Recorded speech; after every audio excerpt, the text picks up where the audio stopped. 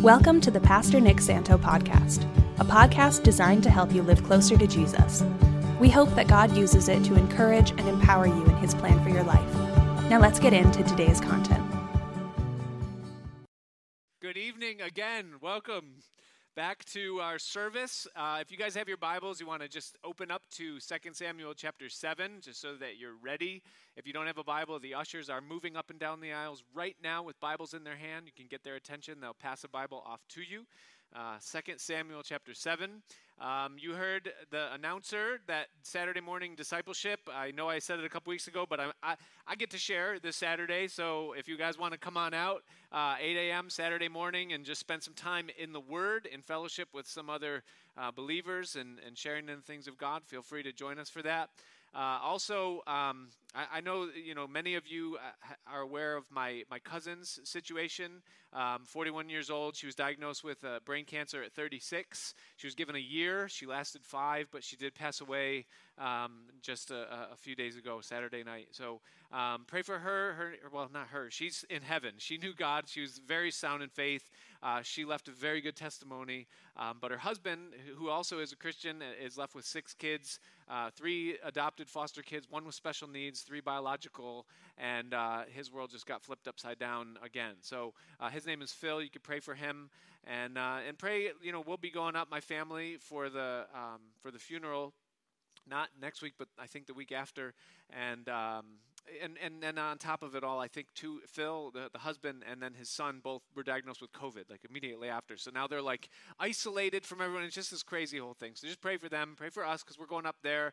I'll be with my whole family. Many of them don't know the Lord, and so just how He would use us there. I know He's got a plan. He's doing something. So I appreciate your prayers in that. But we're in 2 Samuel chapter 7. So why don't we turn there, and I want to read the first 17 verses to lay the groundwork and the context. We will go through the whole chapter tonight, but I do want to read at least that much, and then we'll pray, and then we'll get into it. And so verse 1, it says this. It says that it came to pass that when the king sat in his house, and the Lord had given him rest round about from all his enemies, that the king said unto Nathan the prophet, See now, I dwell in a house of cedar, but the ark of God dwelleth within curtains. And Nathan said to the king, Go and do all that is in your heart, for the Lord is with you. And of course, David is implying that he wants to build something more legit. He wants to build a temple for the ark, a place for the Lord. And it says that it came to pass that night that the word of the Lord came unto Nathan, saying, Go tell my servant David, Thus saith the Lord, Shalt thou build me a house for me to dwell in? Whereas I have not dwelt in any house since the time that I brought up the children of Israel out of Egypt, even to this day, but have walked in a tent and in a tabernacle. In all the places wherein I have walked with all the children of Israel, spake I a word with any of the tribes of Israel, whom I commanded to feed my people Israel, saying, Why build ye not me a house of cedar? Now therefore, so shall you say unto my servant David, Thus saith the Lord of hosts, I took thee from the sheepcote, from following the sheep, to be ruler over my people, over Israel.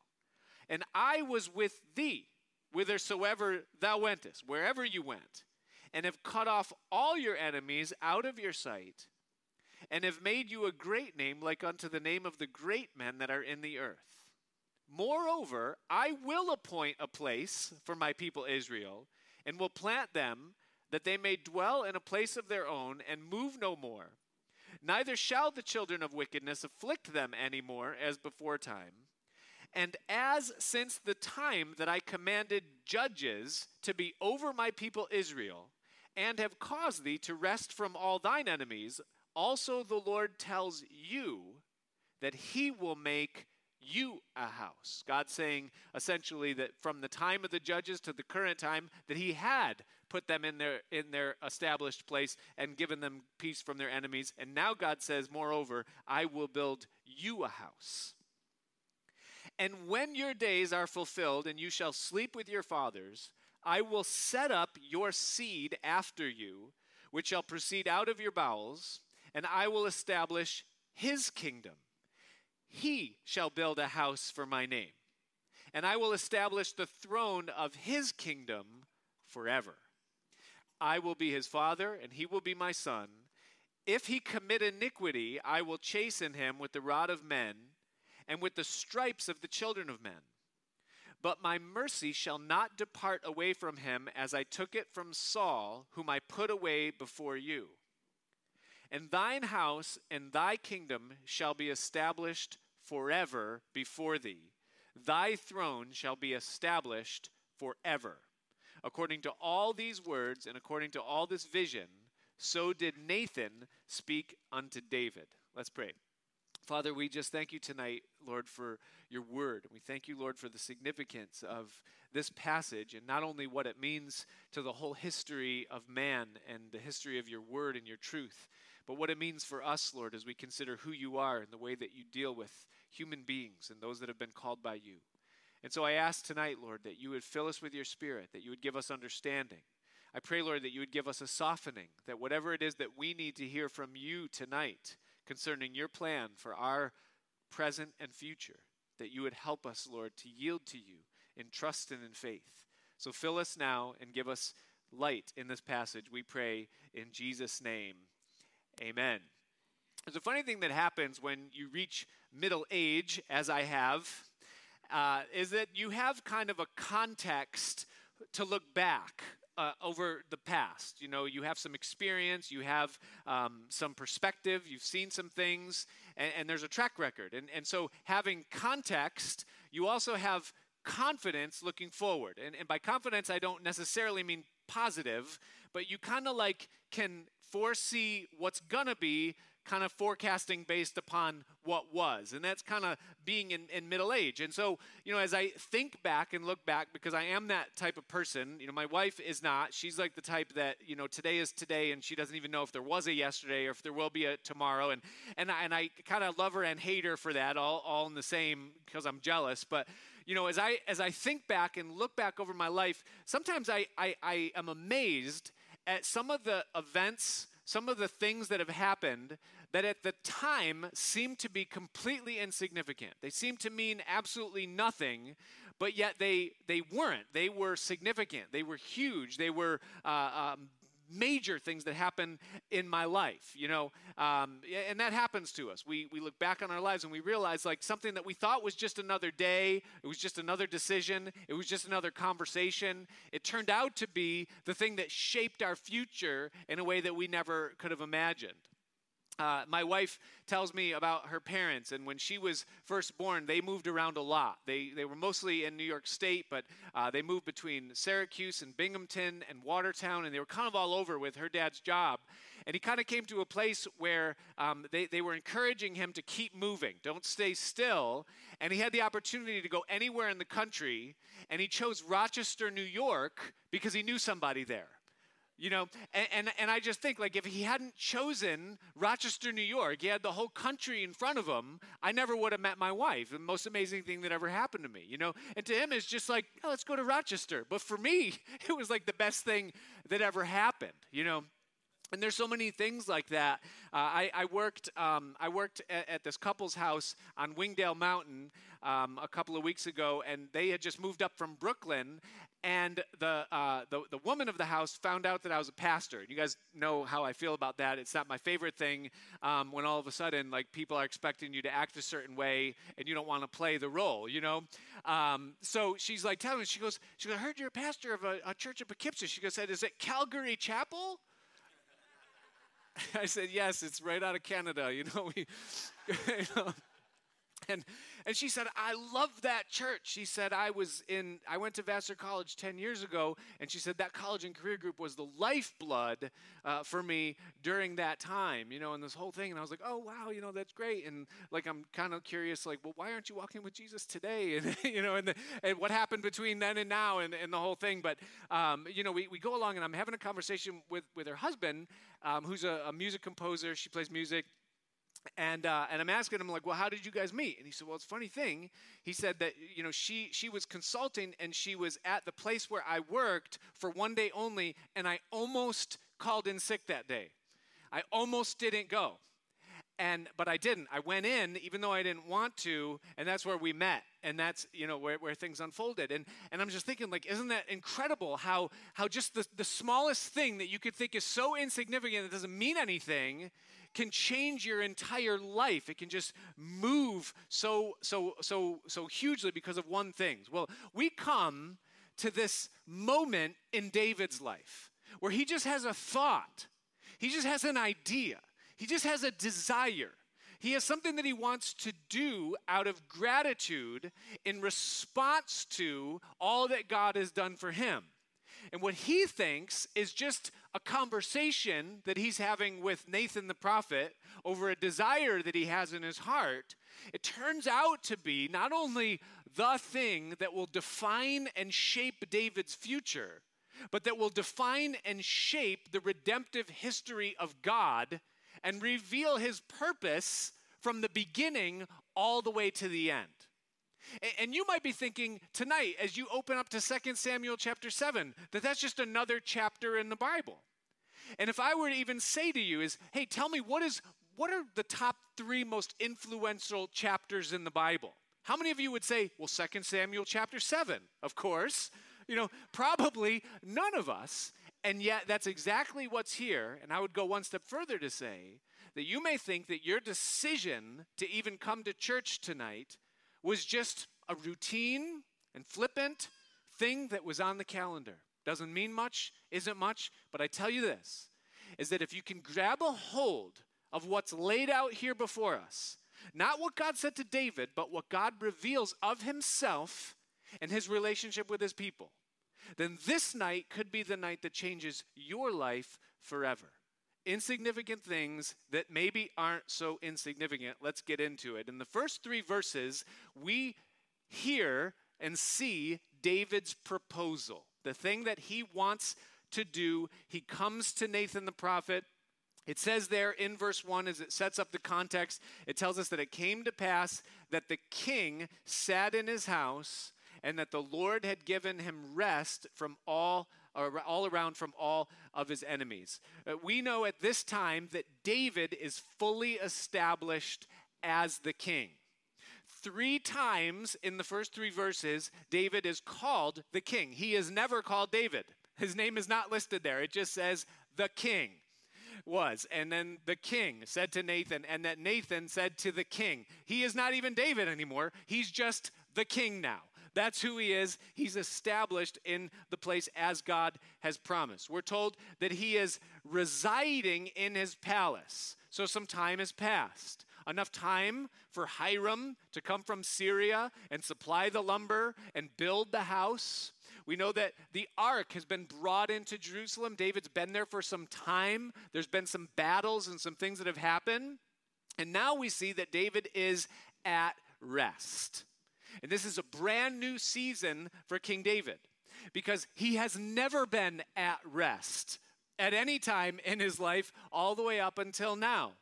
We have seen David fighting with Saul and his enemies. We've seen the Philistines. We've seen the house being built. We saw the ark being brought in. And now, all of a sudden, everything just slows down. And for the first time, we see David sit down. It says that he sat in his house. Now, we have seen David run. We've seen David fight. We've seen him react. We've seen him solve problems. We've seen David interact with people. And all of those things, we've seen David does all of that well. But does David sit well? Because that's a whole new test. And for people that don't like to sit, that's a really good question to ask. Do I know how to sit well? We're going to find out that David doesn't sit too well because we're going to see what happens a little bit later when he's sitting, when he should be fighting. But for here, it's not so bad. But there are some people that they really thrive when they're in the grind of life, when they're in the climb, when they're in the battle, when they're working it out and working it through and discovering the purpose and the call, and they're fighting, and they do well. But they don't do so well once they arrive at the destination. Then they kind of self-destruct. Then they kind of fall apart. once they succeed. And David, we know that he is a doer. He's a man of action. He wants to be doing something, which is why he comes up with this. He says, I don't like this sitting around thing. I need to do something. You know, it's funny, those that kind of study human productivity, they classify people into three categories. They say there are thinkers, there are doers, and there are seers or visionaries. You know, and really, I kind of disagree with that analysis. I think that everyone is all three. I think that we start as thinkers. As we discover what we're supposed to do, we become doers. And then as we get experience, we become seers because we can perceive. And the only people that kind of never do that are people that just get stuck and never do anything, you know. But David is fully a doer. And David at this point doesn't want to sit. He doesn't feel right unless he's doing something. Anybody here like that? Or am I the only one? You know? And so David asks Nathan, essentially he says, I've got this desire. I've got this thing that I want to do. I have acted on impulse before and really screwed things up. You guys remember the ark story? You know, when David didn't ask, he didn't consult, he didn't pray. And so David goes to the prophet and he says, look, I don't feel right about this. I'm living in a palace. The ark is in a tent covered with animal skins. And I feel like God has established this place. He's established this nation. There should be a temple. There should be a place where the ark is contained. And I would like to build that. And so Nathan hears David's desire, knows that it's coming from the right place, and it is coming from the right place.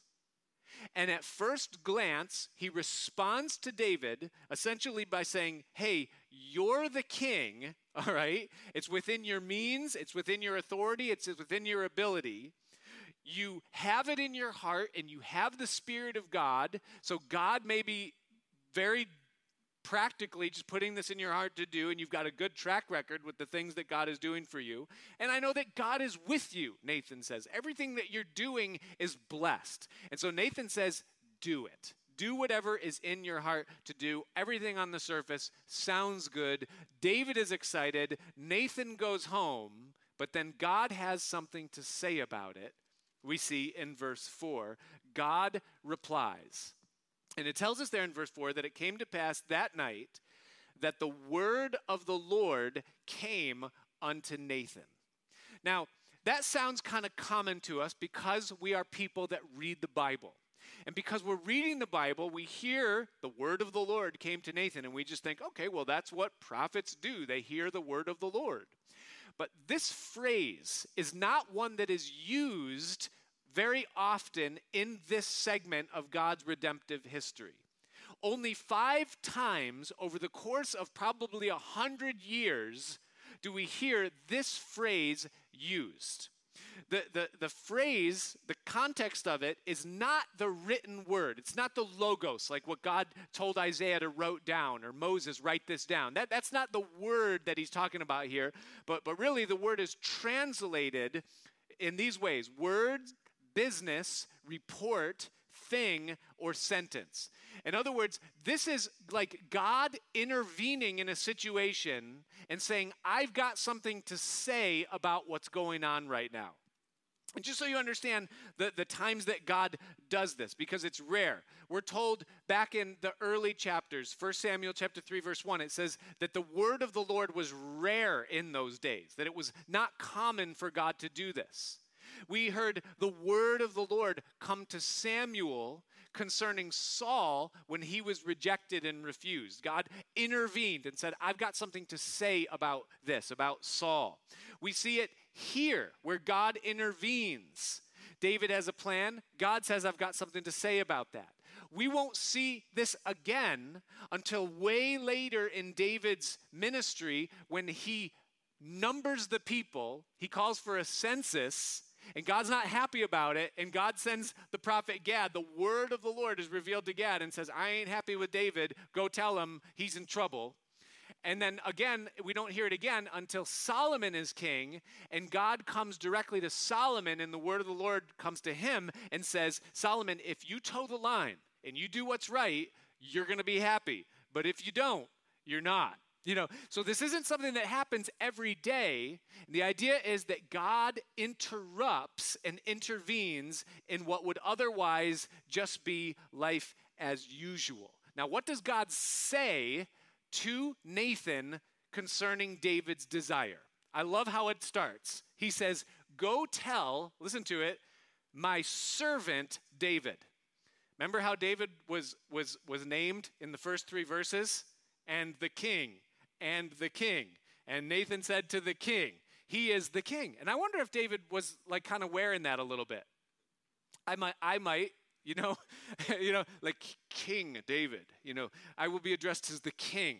You see my ring, And not that was the kind of person that David was, but that's what it says. It says the king, the king. And then God comes in and says, tell my servant.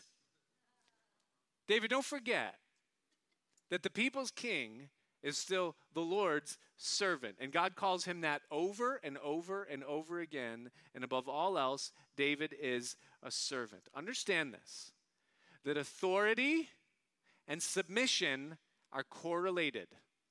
You cannot have authority without having submission first. If submission breaks down, authority breaks down. The foundation of David's authority is in his submission to God.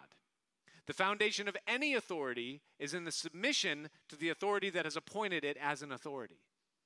And there is an order there that must be adhered to, and David is the champion of it. He is very submitted to God. Okay, so God raises the question at hand, and he says to David, shall you build a house for my name? So God just raises the question. And then God gives his answer in all the way up through verse 7. God says basically, look, David, I appreciate it, but I don't do houses. If anything, I will do a trailer, mobile homes. I do tents. I will move from place to place with my people, but I have never asked for a place like this. I've never asked any of the people that have ruled before you, and I'm not asking you to do this. I am not like the gods of the nations, the idols, that have ornate temples and that show off according to the riches that are placed there. That is not me. And then God says, here's why. He says, because I am a God who walks with my people where they go. They don't come visit me. I walk with them. That's the kind of God that I am, David. And so therefore you are not going to build a house for me. They don't visit me. Now, in the New Testament, we see this portrayed in the person of Jesus. Because Jesus said in the book of Revelation, he is pictured as the one who walks in the midst of the 7 golden lampstands. And then we're told that those lampstands are the churches. Those are the people of God. And so we don't see God ever dwelling in a house. God is one who dwells with his people. That's where he wants to be. He walks with us, and he meets us where we are. We don't come and find him in some building or in some place. It's amazing to me how much it's in us to try to build a house for God. We do the same exact thing that David does. It's in us. I think of Jacob. Remember when Jacob first went out, he left, he had to run. And he goes that night and he comes to this place. It was just called a place. And there was nothing there, and he needed to sleep, so he used a pillow for a rock. And that night, God gave him a vision. And in that place, he saw a ladder that extended from heaven to earth, and the angels of God were going up and down. And it says that the Lord was on the top of that ladder.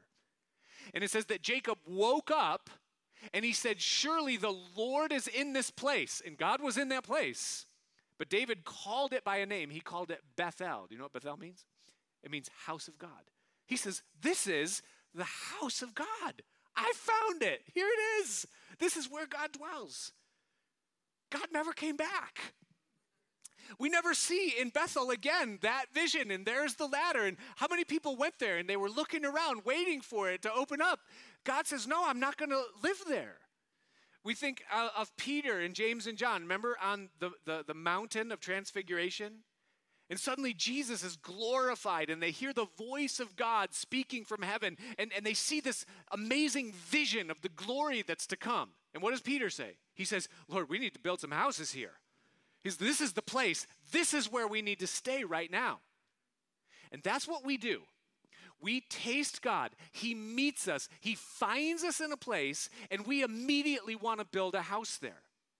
I woke up and I prayed a certain way. I started my day a certain way, and I prayed to God. I addressed him in a certain way, and then I prayed for other people, and then I put my needs secondary, and then I just prayed for his blessing, and I God, you met me in that place.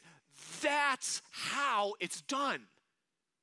I'm going to build a house right here.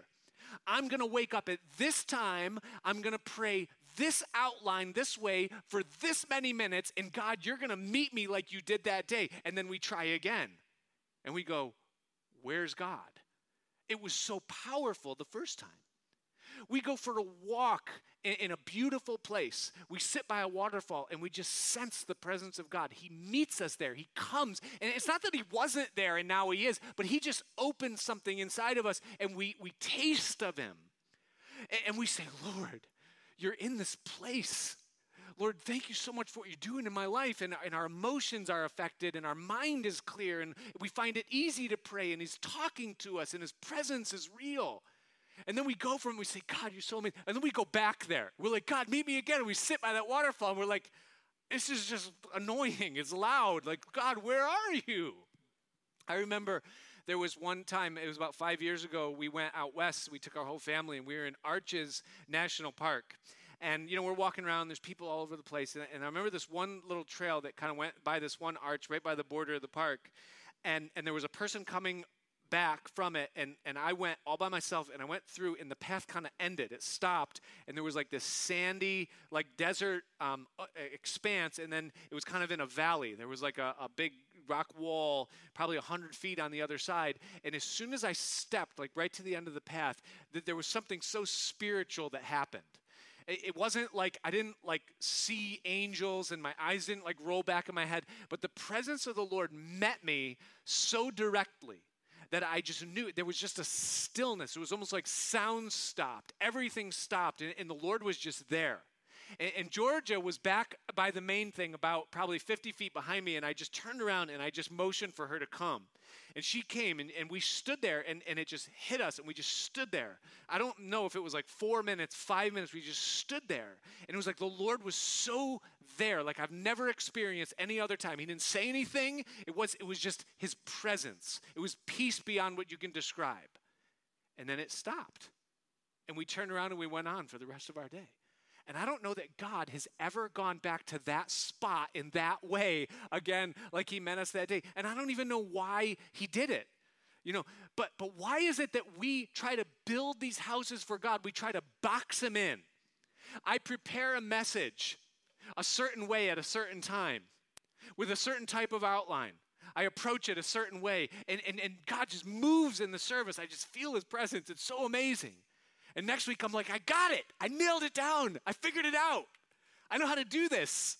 And I prepare the message the same way, and I can't find 2 words to go together to save my life, and I feel like a moron, and, it's awful. It's like, God, why? Why can't you just live where I want you to live and do it the way I want you to do it? He said, I don't do that. I will not live in the house that you want to build for me. You're not going to confine me to your houses. And listen, that is a good thing. Because if God confines us to, or if we confine God to our houses and he obeys, then we will never expect or meet with him anywhere else but in the houses that we have built.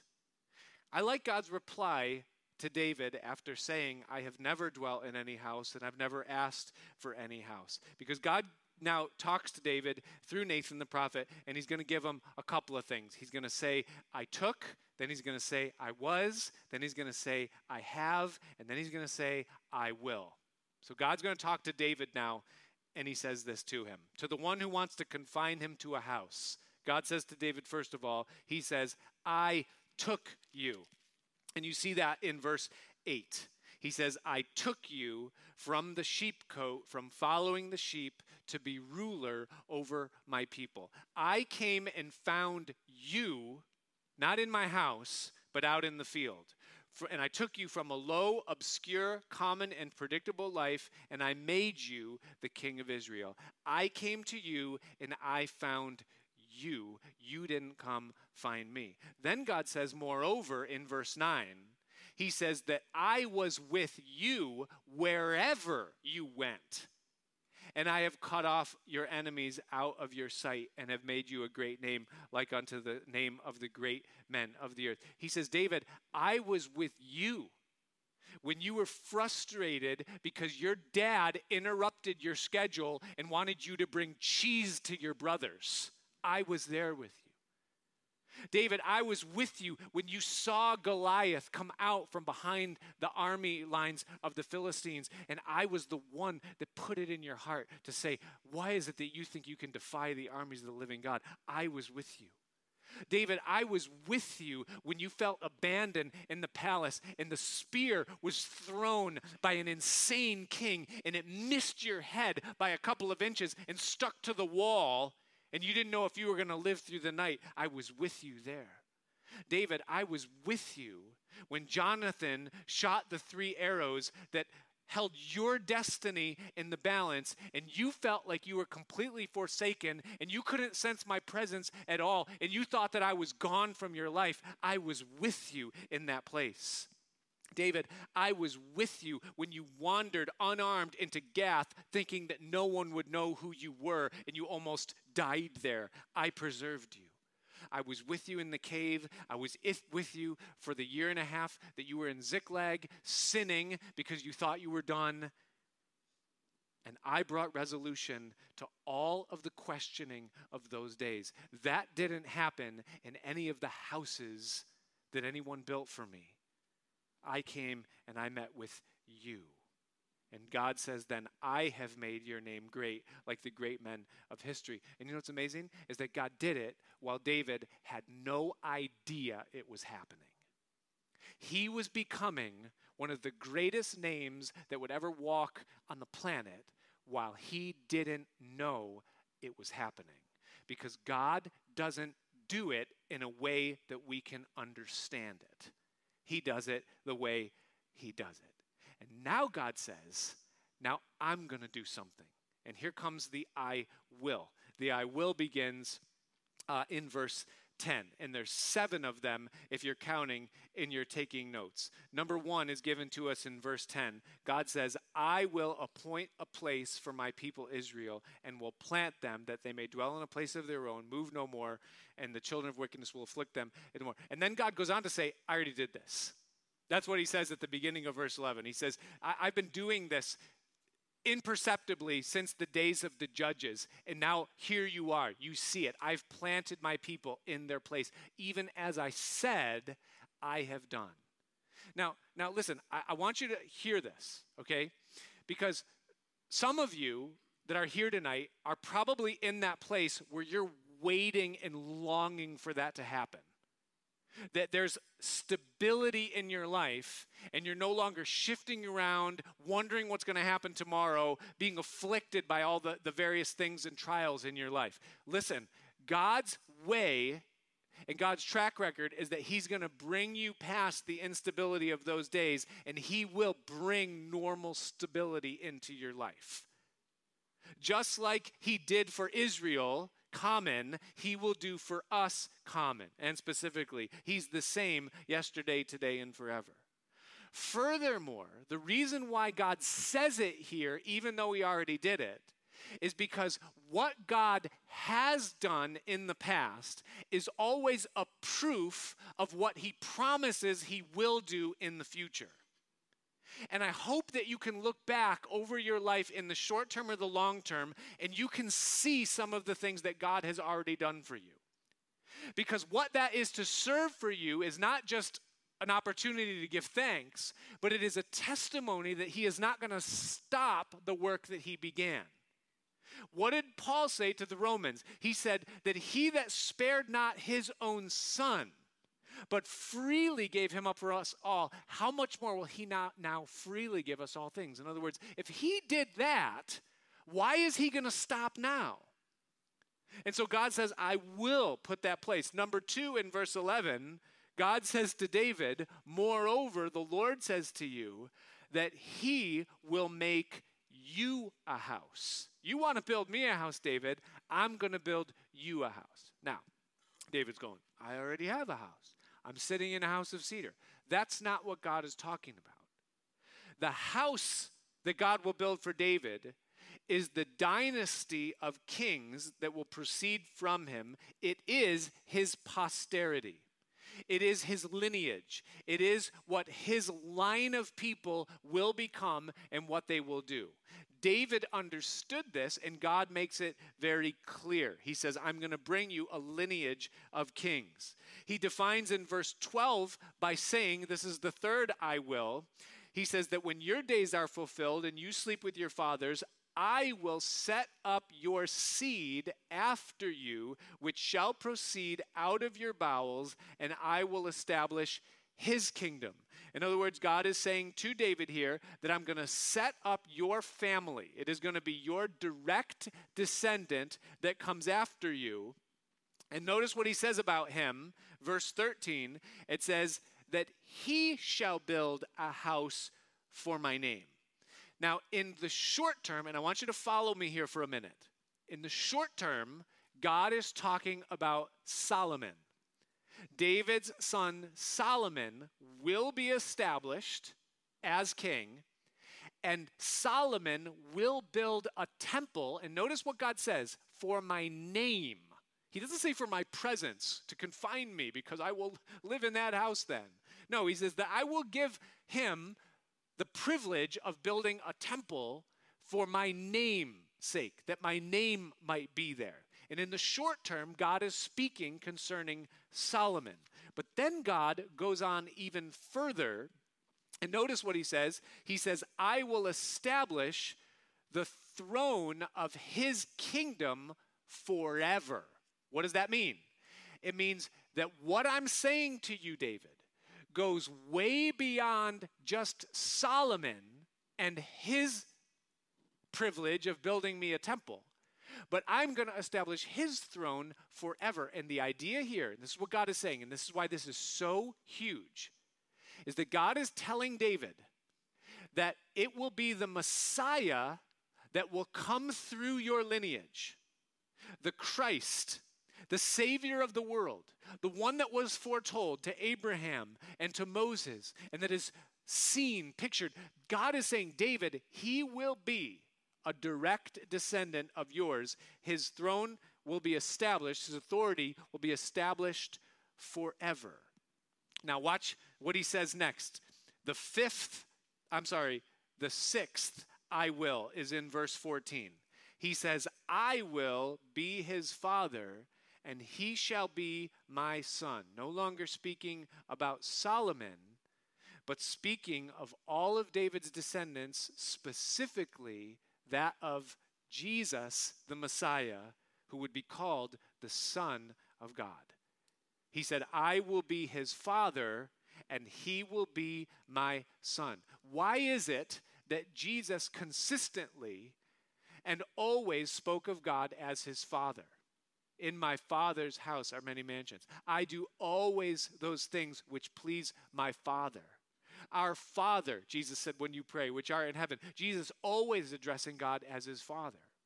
The Pharisees understood when Jesus called God Father that he was declaring himself to be the Messiah, which was why they wanted to stone him for blasphemy, because they said, you make yourself equal with God. Jesus was declaring that he was the fulfillment of what God is speaking through Nathan to David concerning his coming into the world. Now watch this. I will be his father, he will be my son. Ready? If he commit iniquity, I will, this is the seventh and final I will in the statement of God. He says, I will chasten him. You say, wait a minute. Who is he talking about? Is he talking about Solomon and Rehoboam and Jeroboam and all of those lines of kings that will come? Or is he talking about Jesus? Who he was now, is he, I'm confused. If he sin, if he commits iniquity, I will chasten him. I thought that Jesus was without sin. Who's he talking about? He's talking about Jesus. You say, wait a minute. Are you saying that Jesus committed iniquity and that God chastened his iniquity and that he's called sinless, not because he was sinless, but because God dealt with his? No. Jesus was perfect and without sin. He was the Lamb of God, pure and spotless, completely without blemish. What does this mean? The Bible says that he who knew no sin became sin for us, so that we could become the righteousness of God even in him. When Jesus was in the Garden of Gethsemane, and it says that he was greatly distressed to the point where he began to sweat drops of blood. He was so stressed out over what was about to happen. Jesus said, Father, if it be possible, let this cup pass from me. What cup was Jesus talking about? He was talking about the cup that belonged to you and I, that was filled with all of the sin and the iniquity and the transgression and the rebellion and the darkness that's both in us and also committed by us. All of our sin is filled up in that cup. On the night of the communion, the same night that Jesus was asking that that cup not be given to him, on that night, Jesus took the cup that was in front of him. And he said, this is the cup of the blood of the covenant, the blood that is shed for you. And then he gave that cup to his disciples, and he said, you guys drink this. Jesus took the cup of purity that rightfully belonged to him, and he gave it to those whom he called. And then a few hours later in the garden, a cup was placed in front of him that he desperately did not want to drink. But Jesus said, nevertheless, not my will, but your will be done. And sure enough, Jesus drank that cup, the Bible says through the prophet Jeremiah, all the way to the dregs, meaning that Jesus took the cup of our sin and he drank it all. He absorbed all of it in himself. He who knew no sin became sin for us. And when Jesus drank that cup, the Father's eye looked at Jesus as a guilty, sinful man. If he commit iniquity, what will happen if he is found with iniquity? Notice back in 2 Samuel chapter 7, verse 14, he says, I will chasten him. Chasten, by the way, doesn't mean correct. It means judge. The word is yachach. There'll be a test on that. No, but the word is to judge. He says, I will judge him, watch this, with the rod of men and with the stripes of the children of men. Shortly after Jesus drank the cup of our sin, it says that he was covered his face with a burlap sack and he was smitten with a rod of the children of men. They hit him with a stick. And then shortly thereafter, the 39 lashes to elicit confession were laid. The stripes, by his stripes, the stripes that we were healed, those stripes were laid upon Jesus. God is telling David that the Messiah will be his descendant and that he will absorb the chastening for the sins of men. But my mercy shall not depart away from him as I took it from Saul, whom I put away from before you. And then God sums it up in verse 16 by saying, and your house and your kingdom shall be established forever before you. Your throne shall be established forever. Your house, David's family, your kingdom, David's realm, and your throne, David's authority, will be established forever. And then the vision, verse 17, it says, according to all these words and according to all this vision, so did Nathan speak unto David. God says, you want to do this for me, but let me tell you what I'm going to do for you. I'm going to send my son into the world as a descendant of yours, and he's going to die for the sins of your household and that for all of humanity. And his throne will be an eternal throne that will last forever. Well, verse 18, we see David's response to God's reply. Watch verse 18. So David the king went in, and he sat before the Lord, and he said, "Who am I, O Lord God, and what is my house, that you have brought me this far?" You ever sat and just let that wash over you for a minute? Lord, who am I that you've brought me this far? And David thinking about everything that God has done thus far to bring him to where he is. And then just realizing, he's, Lord, who am I that you've brought me this far? And this, all that is right now, was yet a small thing in your sight. That which was huge to me, to be in this place that I'm in right now, was huge to me, but it was small to you. But you have spoken also of your servant's house for a great while to come. And is this the manner of man, O Lord God? God, is this the way you deal with humans? That you would just continue to be good and continue to give and continue to show grace? You've got things sized up for me that I can't even fathom. And is this the way that you work in lives? And of course, the implication is absolutely it is. You say, well, David was the king. Of course God is going to do this for the king. No. David wasn't the king. And God didn't do this for David because he was the king. Do you know why God did this for David? Because he was, that's right, the servant. He was the servant of the Lord. And God made David king and great because David was a servant. Do you know that distance, how far you go in your existence, I'm not even going to say in your life, because you'll think I'm talking about this life. I'm talking about your existence. That distance is not measured by starting point, but by trajectory. The track that you're in. That's what measures distance. And trajectory is determined by two things: position and posture.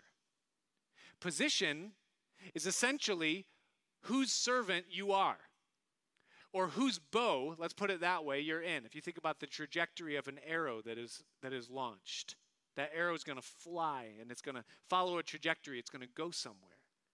And your trajectory, the trajectory of your existence, will be determined by whose bow you're in.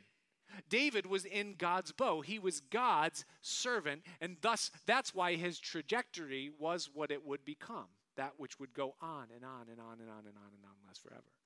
Not just position, but also posture. Posture is where you aimed. David was in God's bow, but he was also surrendered to God's call in God's cause. And if your posture is that of being a servant of God, and your position is that of surrender to his will for your life, then there is no limit to where your trajectory will take you. Most people, their trajectory in their mind is like a rainbow. I'm gonna shoot out, I'm gonna grow, I'm gonna hit my peak, and then I'm gonna fade off into the sunset, and we'll see how far I go. That's an earthly trajectory. But God's trajectory goes beyond this life, and it continues into eternity. And it's always up and to the right. That's what God is saying to David. He's saying, David, you think that you just being the king and sitting in your palace and having rest, you think this is where it's at? This is just the beginning.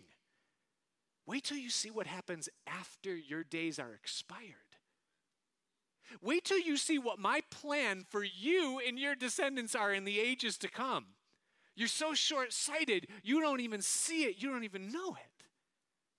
But David, this is what I'm going to do. And David goes, God, this is your way? This is what you do with men? In spite of what you know of me, that's what he says back then. Next in verse 20, he says, what more can David say unto you? For you, Lord God, know your servant. I don't understand. You know me, and yet you still would do this for me? And then David does something so beautiful, he just receives it.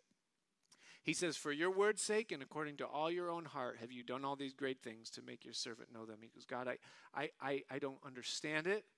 I don't deserve it. I know me and you know me, and yet you're still going to do these things for me. And God says, I'll take it. If you're going to do it, I'm going to receive it. How do you respond to the things that God says about you? How do you respond to the things that God says he's going to do for you? I know me, I'm inclined to doubt them because I think somehow I have to earn it. David hears it and he just receives it. Now, I am not going to read verses 22 through 29, okay, but I'm going to tell you what's in them, and I want you to read them. Okay, here's what it is. Number one is in verses 22 through 24, David just gives God praise for the things that have just been revealed. He just takes a minute and he stops and he just extols God. He just declares his goodness. He declares his greatness. He just says, thank you, God, for who you are, that you would be so good. And he just gives thanks for those verses. And then, now, this is huge, verses 25 through 29, David prays back to God the things that God spoke to him. So David says, God, you said you're going to do this, do it. God, you said you're going to do this, amen. God, you said you want me to be this, I'm in. I surrender. I am whatever you want to do with me, God, that's what I want you to do with me. And that's huge that because David is essentially going along with God. He's not saying, oh, God, all right, you're going to do this, fine. David says, no, God, I'm in tandem, in step, I want to do this with you. Okay, now listen, big picture, and we're getting ready to close here. I know that people are antsy. We're almost done. In the big picture, this is one of the most amazing moments in David's life. And do you realize that it comes from a no? I mean, David had a desire. He wanted to do something. He wanted to go in a certain direction, and God said no. You ever have God say no to something that you want to do? You ever have a desire? You ever have a trajectory that you think that your life is going to follow, and you put it before God, and you're like, God, I really want to see this happen. This is my dream. I feel like this is what I made for, and God's like, no. That's exactly what just happened to David. God said, no, David, you're not going to do this thing that you really, really, really, really, really want to do. Now, because David was willing to say, all right, let me listen, God let him in on what he was going to do instead. And I think David was happy with it. I think he liked it. Understand this, that every no is a yes to something better. If God says no to something that you desire, it's because he's going to do something that you didn't expect. Sometimes that's hard to swallow, okay? And here's why. Because sometimes what I'm asking God to do is to bring a healing. Sometimes I'm asking God to mend a relationship that really needs to be mended because it's very significant and very important. Sometimes what I'm asking God for is deliverance from something that is an affliction or an addiction or something that is plaguing me constantly. Sometimes the request is for an opportunity or a door to open up that will move things forward. Sometimes the request is for an experience, something that I feel like is important to me. And sometimes God says no, and sometimes it can be a very challenging thing when God says no to the things that we're asking for. But understand this. Because of who he is, what we possess when we belong to him is what Peter called a living hope. And hope is the absolute expectation of coming good. And the hope that God gives is a hope that gets deep underneath every desire and every part of our being, and it lives there. It's a living hope. It's not a robotic hope, and it's not a hopeful hope. It's a living hope. It's deep and it's alive. And when we give God access by agreeing with what he's doing, even if we don't understand it, we are inviting his hope to come in for what he's going to do instead of what we're hoping he would do. We're saying yes, and it's surrender. Now, for David, God said, let me tell you what I'm doing.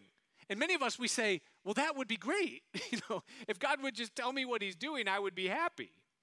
But he doesn't tell me what I'm doing. Let me tell you this. No matter what you are thinking about right now and struggling with right now and praying about right now that you feel like God is forgetting, not hearing, ignoring, listen.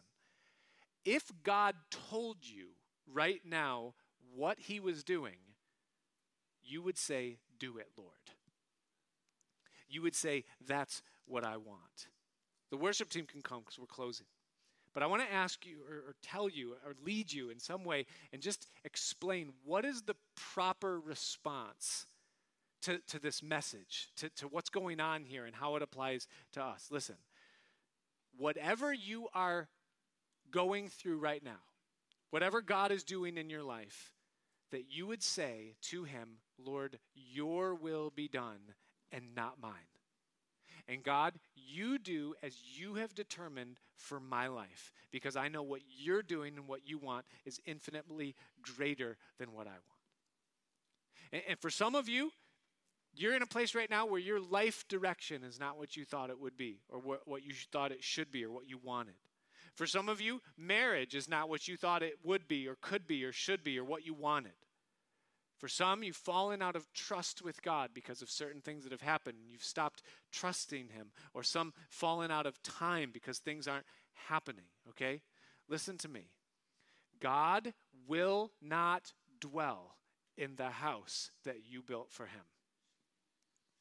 Okay, you think, oh, Lord, this is what I want, and this is what I envision, and this is what I hope my life would be, and Lord, would you come into this house, this plan, this what I've got here? And God says, no, I don't do that. But what I will do is I will build you a house, and if you want to come along for the ride with me, I will do exceedingly abundantly above all that you could ever ask, think, or imagine. And the choice is yours to whether or not in the place where maybe you're disappointed with what's not, that you might say, God, I praise you for what is. And I say amen to what your plan might be. Is this the manner of men with God? I think of what Jesus said. Jesus said in John chapter 14, right before he went back to heaven, he said, let not your heart be troubled, because you believe in God, but believe also in me. He said, for in my Father's house are many mansions, and I am going to prepare a place for you. And yes, ultimately, we await the kingdom that will appear and the glory of it that's eternal. But the house, the mansion that Jesus has prepared is sure and steadfast, and it's yours if you take it. He has gone to prepare a place for you. This is the manner of God with men. Father, I just pray tonight, right now, Lord, for anyone that's in this room, that's here in this place or within the sound of my voice, that is wrestling and struggling because you're not following into what they want and desire. And I pray for anyone that's here tonight that has stopped trusting you, that has pulled back and withdrawn, that has said, God, if you're not gonna, then I'm not gonna. Lord, I pray tonight that they would have a Nathan experience. I pray, Lord, that they would see your goodness. I pray that they would see your stripes. That they'd see that you absorbed the wrath. And that he that spared not his own son, but freely gave him up for us all, how much more will he not now freely give us all things? Lord, I pray in Jesus' name that what you've prepared for each of us would be fully realized and experienced. That you would give to us the position of a servant and the posture of surrender and the faith to declare thy will be done. Lord, would you do that in us now? Would you help us, Lord, that we might return to our first love? Thank you, Lord, for your ways. Thank you for who you are. And if there's anyone here tonight that doesn't know you personally, Lord, I pray that you would reveal yourself as the Savior, the Shepherd, the friend of sinners, and that you would stir up faith in every heart. And so, Father, we thank you, Lord, for this chapter. We thank you for this truth. May it be for us, Lord, as it was with David, through the name and the person of your Son, Jesus. We ask it in his name. Amen. Let's stand. Thanks for joining us for the Pastor Nick Santo podcast. To regularly receive these teachings, be sure to subscribe so you can get it automatically when it's released. If you find this material helpful, please share it and help us get the message of Jesus out to others. We also appreciate your feedback, so if you would, Leave us a review in iTunes or wherever you listen to podcasts, or email us at pastor.nickpc@gmail.com. Until next time, may you continue to love, learn, and live the way of Jesus.